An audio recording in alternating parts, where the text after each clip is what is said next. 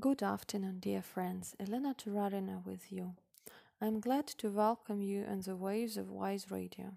Wise Radio, listen to the voice. The topic of today's broadcast: the emptiness of ourselves. Now we are going to talk about two things: what we hold onto our ideas about ourselves with. First, there are our stories. The stories that we hold, that we do not let go, the stories from our past. And second, what we hold into our self-image is what we take responsibility for. I am such and such. I was abandoned. I was not loved. I was betrayed. And what can I do about it? These are ideas that prevent us from living, which in fact makes us unhappy. But this is nothing more than a story and history. One of these qualities is real, but not objective.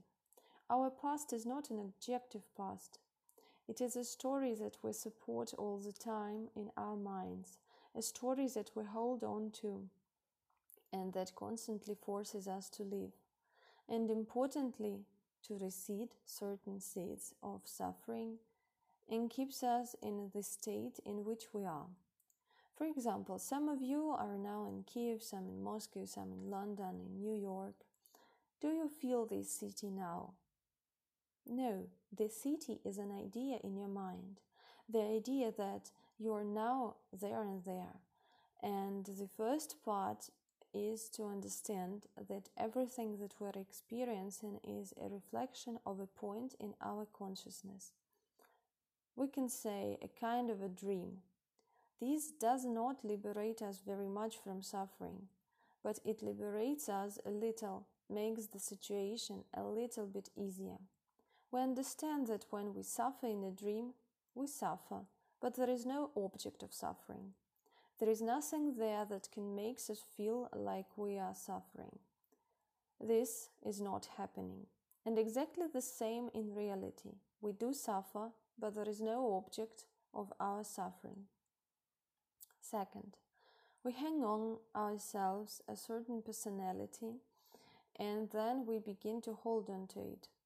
It seems to us that if I'm a boss, then I can take responsibility for my employees. Quite the opposite. I'm the head of a department if I have taken responsibility for my employees. And I'm an American president or any other country president if I have taken responsibility for the inhabitants of this country, not vice versa. And this can be understood by making a revision of our past. At some point, we all begin to revise our past events. We begin to look at all why they happened in our life, why it was important for them to happen. And now I will tell you one of the stories of dear Marina Selitsky. Once she became a head of the tourism department, the first in Israel who spoke Russian, who moved from Russia. Nothing like that happened before, and no one could understand why she was chosen.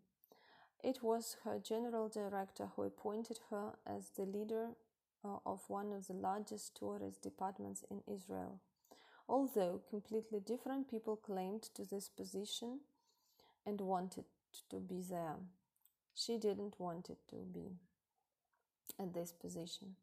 And dear Marina began to remember that several years before she was literally appointed to the head of the department, there was such a situation. When the current boss went to a trip and she had never been in his place before, but leaving, he said the following phrase: "Marina, make sure that everything is in order." And when he left, absolutely incredible things began to happen in the department. Everything began to break down, all computers, faxes, printers, telephones, everything that could break down began to break down. And then dear Marina at that moment made a very deep inner decision to provide all employees normal working condition, that she will do everything she can so that everyone else continues to work normally.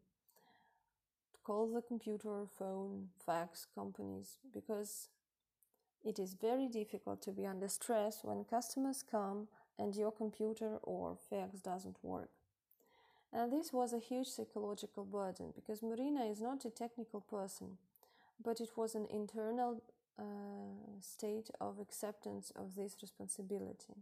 I am the person who will now ensure the normal functioning of the entire department. And then everything worked properly. Everything was still working well before her boss returned.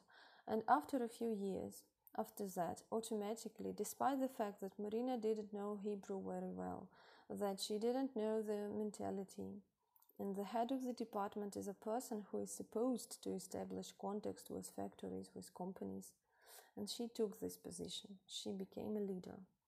And this is how it works. This is how seeds work, that we take responsibility for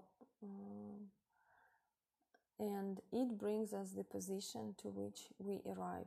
If we take responsibility for the well-being of people, then we become leaders. And those people who can take responsibility not only for their own department, but also for the neighboring department, become chief directors. Thus, today we have learned two important aspects: how an idea in our mind determines who we are, and how personal responsibility brings us the position we arrive at. Stay tuned to the Wise Radio Waves. Remind you that this is a charity project created under the inspiration of dear Marina Silitsky. In the header of our profile, there is a link of donation. We are grateful to you for every dollar. We continue to build Nalanda. We still need funds. And I sincerely believe that a simple girl who grew up in a village, graduated from school with a gold medal, moved to a big city, entered a university, graduated from a psychology department, got married, and then lived through the war, studied art therapy and many other projects that we do and teach. So I really believe that a simple girl together with different angels, you will be able to create together as a team something beautiful. Further, deeper, stay tuned to the waves of Wise Radio, to live in the depths.